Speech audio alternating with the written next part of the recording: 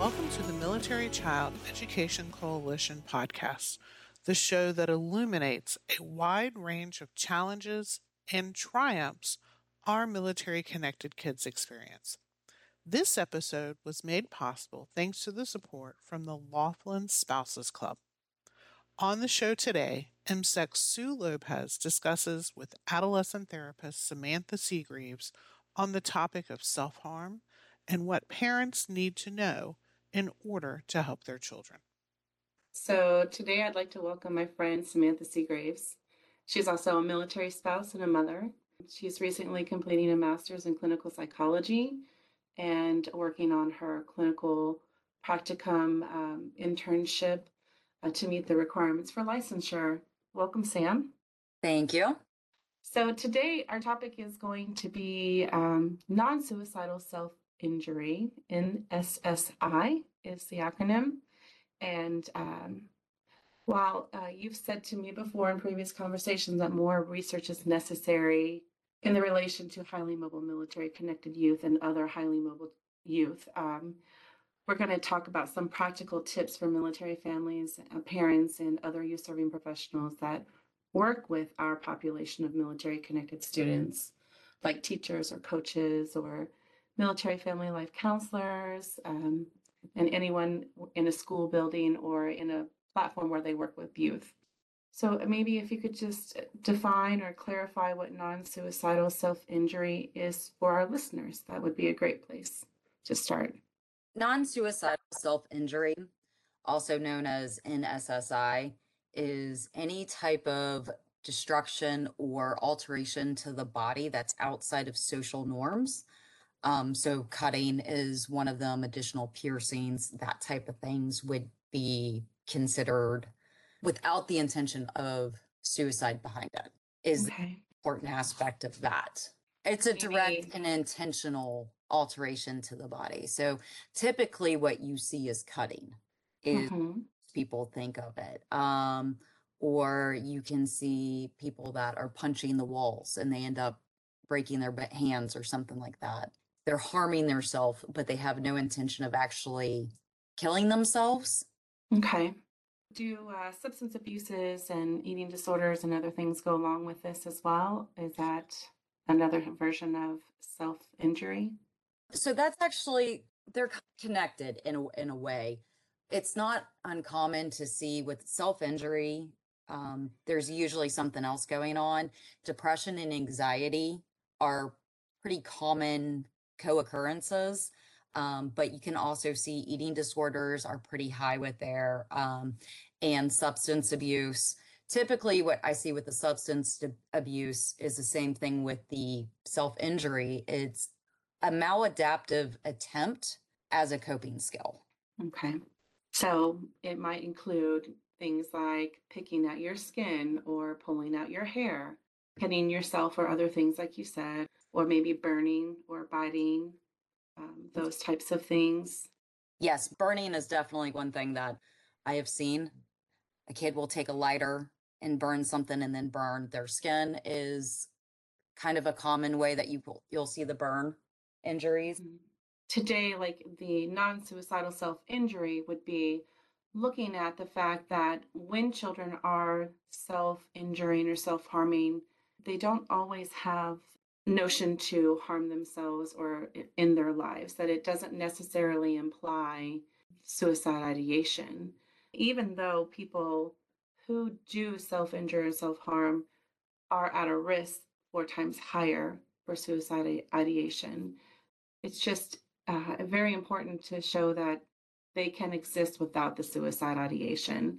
And then how see that distress in a child and how do you help them learn, like you said earlier, that help increase their ability to cope and manage their emotions. And so I would like to hear from you with the work that you've done. Would you say those who self-injure feel better maybe after they've done that just for a moment or to express their pain or to numb feelings? So can you explain like that moment and what it's like after they self-harm? Typically what I have heard is they feel better after they've harmed themselves. It's a kind of a physical release in a way. So then, and I'm sure that releases endorphins and dopamine in their mind and stuff. And so then they start to associate, I'm stressed out, I'm depressed, I'm not feeling great about myself. And they go and they sneak off. It's a very secretive behavior, typically. It's usually done in places that you're not going to see on an average day. So it's becomes a coping skill for them. So basically, they feel distressed about something. Let it be anxiety, let it be depression, let it be I'm angry at my parents, I'm mad that we moved, I miss my friends, I'm on social media and my friends that I've just left are having this great time and here I am in this new place and I don't have any friends. And they decide maybe I'm going to try to hurt myself, and then they cut themselves and they feel a little bit better in that moment.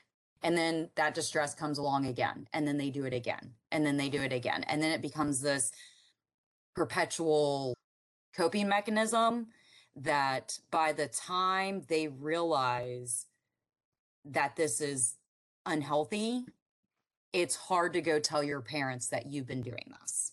Yes.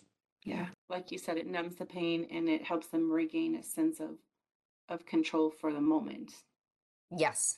With adolescents, everything in their life is their whole development is about learning who they are as an individual. And so they're going to be looking at their peers. They're going to look at their peers for cues on how to deal with stuff. They're not going to be going to their parents as much. And it's not uncommon for some maladaptive coping mechanisms to be picked up from other peers. Right. And then we hear parents say something along the lines of, you're acting different. It must have something to do with that outside influence in your life. Because we as parents, we know our children the best. We can identify those things easily. So, how does self-injury differ from suicide ideation? How would you help parents differentiate? Am I looking at self-injury without suicide ideation, or am I seeing something more? That's a tough thing to say. I think it's serious enough that you want to find a clinician to help differentiate that. Even as a clinician, it's hard to figure out if someone's suicidal or not suicidal if they're wanting to hide it. So I recommend that parents reach out to professionals that are trained in it, but having a conversation with your child is where you're going to get the best information from. And it can be very hard for a child to tell their parent what's going on. So how you approach it, like you can't have a freak out moment as much as you want as a parent in that type of situation. But the question that I would tell a parent to ask is, hey, what's going on? What's your motives behind it? Why are you doing this? Talking to your child and asking them. So as soon as you spot any type of self-injury, it's important to get moving on getting professional counseling for that child. Early intervention is a critical thing. So definitely ask the hard questions, have the conversation with your child Up front. Maybe normalize like check-ins and if you Absolutely. notice something. What might those check-ins look like? Can you share some ideas of how parents can engage their children and encourage communication? One thing that I have found effective is when the kids get in the car with me, we talk in the car. Put your phone down. Let's talk. And that tends to be fairly decent. They can't run away. I go in their room and sit on the bed and talk to them. I try to give my kids space, and privacy. But if you're kind of avoiding me and you're playing on your video games all the time, I'm going to come hop in and lay on the bed and start talking to you, watch movies together. Go ask your child what they want to do. Kind of just normalize communication altogether, which can be hard with teenagers, Find out what they like. I found with working with teenagers, I give them something to kind of make fun of me or teach me. Right. My kids know that I don't know anything about music, and so they love all teaching me about the music and stuff like that. So enjoy getting to know your child. Yeah. Learning how to express themselves. It could be through art, like you said, music, maybe writing, maybe co-journaling or some Yeah. things like that. Yeah. Anything to increase communication. If they don't want to look you in the eye and sit down, maybe there's a co-journaling, or you could text one another, or come up with a safe word or a check-in word that means I need a little bit more from you right now. And I do appreciate you saying there are times and places where you're intentionally going to check in. It could be at the dinner table, it could be in the car to and from school or to and from practice of some sort. And so knowing that when you have those times to shut the rest of the world off and you're alone with your students, your children, that you're going to intentionally engage them. I think that's very important. So I really appreciate you sharing that. With military children, what do parents need to know and consider during high stress times like a PCS or a deployment reintegration when it comes to non-suicidal self-injury? They are wiser beyond their years. They understand the stress of a move on the parents. And majority of the time, it is not uncommon that they're struggling. And when you go and you talk to them, you'll hear, oh, well, I didn't want to bother you with that. So during high stressful times, be more intentional with your actions with your kids. Make sure you make the time to say, it's okay that you see mom struggling. I'm struggling leaving my friends, but it's okay for you to come up and curl up with me and be like, I miss my friends too. Right, right. A little bit of humanity in there because we're going through it together. We're not separate from it. So I think that learning those keywords for one another, understanding the emotional intelligence aspect of communication, and maybe even for our own selves as parents, and then for our children, that understanding how we regain our self control and our self awareness, and then how to emote and express ourselves, that comes with practice. And so the intentional conversation that you're talking about is also very important, and listening, truly listening to one another, because it's through the regular check-ins and communication that we grow together and we share our lives with them. We share our lives, we share ourselves with our children, and vice versa. And so identifying warning signs or triggers, and then communication about warning signs and triggers for one another. We can support the family unit together. So, what are some of the warning signs that you might identify for parents? For self-harm or emotionally struggling? I would say for self harm. Changing of the clothes, wearing baggier clothes, more concealing clothes, if that's out of their norm. So if you have a child that's always wearing shorts and now suddenly they're wearing baggy pants all the time and long sleeve sweatshirts and stuff, yes, it could be a fashion change, but it could also be concealment of something. High uses of band-aids, as weird as it sounds, a lot of band-aid use. Okay, makes sense. Changes in their sleeping patterns, their eating patterns, if they're isolating more, and that Mhm. includes like with their friends. Those are some of the big things that I would look for. If they're irritable more, if they're just like you Mhm. said, a parent knows their child the best. So if just something just seems off, that's your gut Mhm. telling you something. So if they're like snippier with you and they're usually not that type of child, that would be Mhm. a warning sign. If they're sleeping all the time and they've always been a kid who's up at the crack of dawn, that would be a warning sign. Or, it could be a growth spurt, but you got to check in. Right, right. So, when and if you ever did notice a sign of self harm, I would say the best step is to be honest and step forward in a positive manner. Like you said, no freaking out, just calmly. I've noticed this about you lately. Do you want to tell me a little bit more about it? Or do you need to talk with someone else it's good to encourage like a step forward and a little bit of understanding and compassion, because I think that goes carries a lot of weight with adolescents when you try to level that playing field of communication with them. What are your thoughts on that? Oh, yeah. A lot of kids are going to clam up because they don't want to see their parent upset. And, it's an upsetting thing. So I have found that when you're talking to an adolescent about speaking to a therapist, letting them know, hey, if you're worried about hurting me or me hearing things that you think are going to hurt me, then maybe if we get you someone to talk to that's just for you, that you Hmm. can openly talk to, would Right. benefit them, giving them that permission that it's okay to talk to a trained professional. It's better for it to be talked to with a trained professional than for my child to try to carry on with this heavy load. Does that make sense? Hmm. It's the way that I approach it. Right.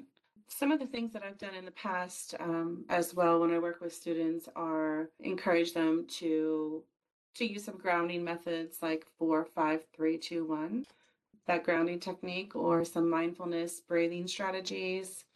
Also, physical activity is always good. Some art therapy or journaling as well, expressing themselves through maybe using henna tattoo, right?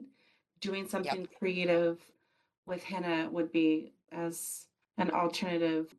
Also, using a piece of ice to like draw on that part of the skin that they would think about self-harming, but to replace it with an ice cube. Or maybe there's some old newspapers around and old magazines or something that they can just shred up and tear apart. But I think what's important is that we tell our children that we're concerned, that we identify and we see something, and that we're concerned, and approach them out of a conversation to encourage more, and not to lecture, not to accuse or threaten or freak out on the other side, but in a very calm, open tone of voice, work with them to understand, let them know that you're trying to understand where they're coming from, and to reassure them that I'm not going to punish you for your behavior, but I'm deeply concerned. How can I help you? How can I help share this burden with you? Because we as parents want to do anything we can to help our children through these hard times. And I do believe that that would end with a conversation of getting professional help. Absolutely. I mean, even in the field that I'm in, we would go seek help for sure. I could not take on my own child and help them through this. We would have to go seek someone else. And kind of one way that I look at it for the spouses out there that are working in the mental health field, I look at it as child of a teacher can still have a learning disability, right? And it Mhm. doesn't make you less of a teacher. It's just your unique little person, your child, their unique, their own struggles. But you wouldn't stop your child getting a reading specialist. And I feel like with mental health, sometimes there's a shame that I have failed as a parent or I did not do enough as a parent that can make it that we don't seek outside resources. And I just want to reassure that no one in the field thinks that. It Right. is very courageous for children and parents to come in and to seek help. And it's probably one of the best investments that you'll make for your child. Right. Do you have any resources that you would like to share, or that you feel parents would benefit from immediately if they do notice self-harming behaviors? Are there any resources that you recommend they can go and find information and help? Yes. Well, the first thing is if you're concerned, you can call 988, which is the 911 for mental health, if you are concerned for the safety of your child. So that's one of the first ones. There's also local crisis numbers that you can look up in your area. Every county has them. And usually you can find those resources also at the base hospitals, have a list of them. but I like when trying to find a new provider. I love going on to Psychology Today. There's a child and adolescent section, and it will pull up a list of providers. And then you can see the criteria that they have, their certification, if they work with eating disorders or if, they can work with anxiety, that type of stuff. And then also Military One Source can help you, especially for our families that are overseas. They're really good at helping find mental health counselors for overseas families. Thank you for your time today and sharing your lessons learned and practical tips for military connected families and parents. I'd like to just say that it's always better to err on the side of caution and to evaluate for risk if you're concerned about your student, but then also to increase your family communication and identify triggers. And if you do have an identified concern, coming up with an action plan for your family is also very important. We will put in our show notes a list of the suggestions and resources that Samantha provided to us today, and we'll add a few more. We'd also like to highlight the Military Child Wellbeing Toolkit, the Strengthening Your Family Communication, and the Emotional Intelligence tab, as well as the Mindfulness and Wellbeing. There are many activities that families can use to engage communication. There's videos and other resources. And the end goal is to increase family communication. So we encourage you to use those tools and resources. And so, Sam, I'd just like to say thank you for joining us. Is there anything else that you want to share? Any final thoughts that you want to leave with our listeners today? I just recommend for everybody to get out there and just try different things. It's going to look different for each family with each relationship that you have with a child. And what works for your family is what works. So try all the skills out there. It's definitely good advice. Thank you so much for your time and sharing your wealth of information with us and encouraging families to have the hard conversations and to keep the communication going. Thank you. Thanks for listening to the MCEC podcast, the official podcast of the Military Child Education Coalition.